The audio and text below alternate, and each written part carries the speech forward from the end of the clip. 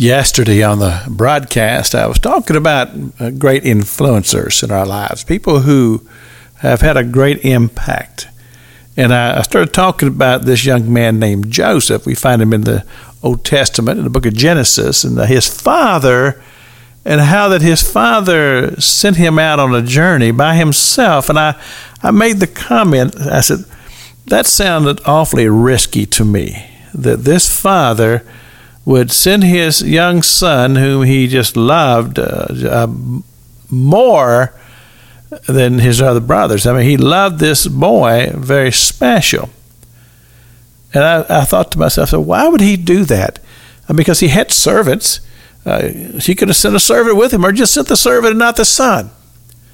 And I can't help but to believe that this father saw in his son that he needed some activity in his life that would kind of toughen him up a little bit, cause him to gain some maturity. So he said, go do this. Well, we know it didn't go well, because when he got out there and his brothers saw him coming, they were very suspicious, and they said, you've come to spy on us and to tell our father things that are not true. Of course, these were false accusations, but nevertheless, it caused these brothers to conceive a plot to kill their brother. That was their original intent, was to kill him, even to the point to where they killed an animal and used that blood to put in this coat that Joseph had been made by his father, and to take that coat later back to the father and say, hey, does this belong to your son?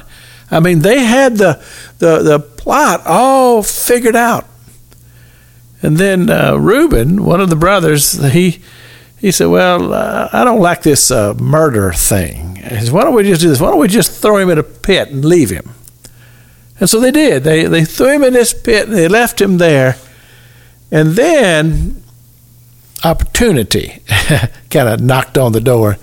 And here come a caravan of Midianites. And they said, well, why don't we just sell him to these Midianites and we'll be done with him?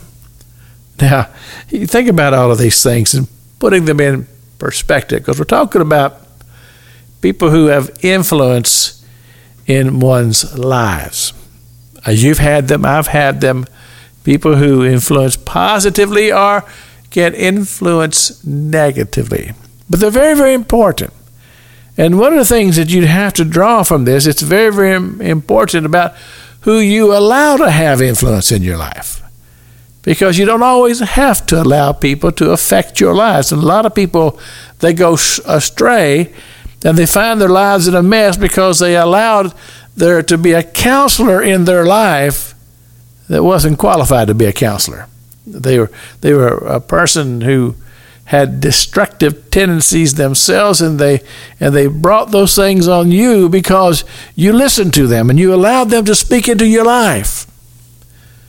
Well, fortunately, even though I feel like that the father felt like he needed to test his young son, when you read further into the story, and we'll talk about it this week, it seems to me like that Jacob had instilled some very positive things into this young man.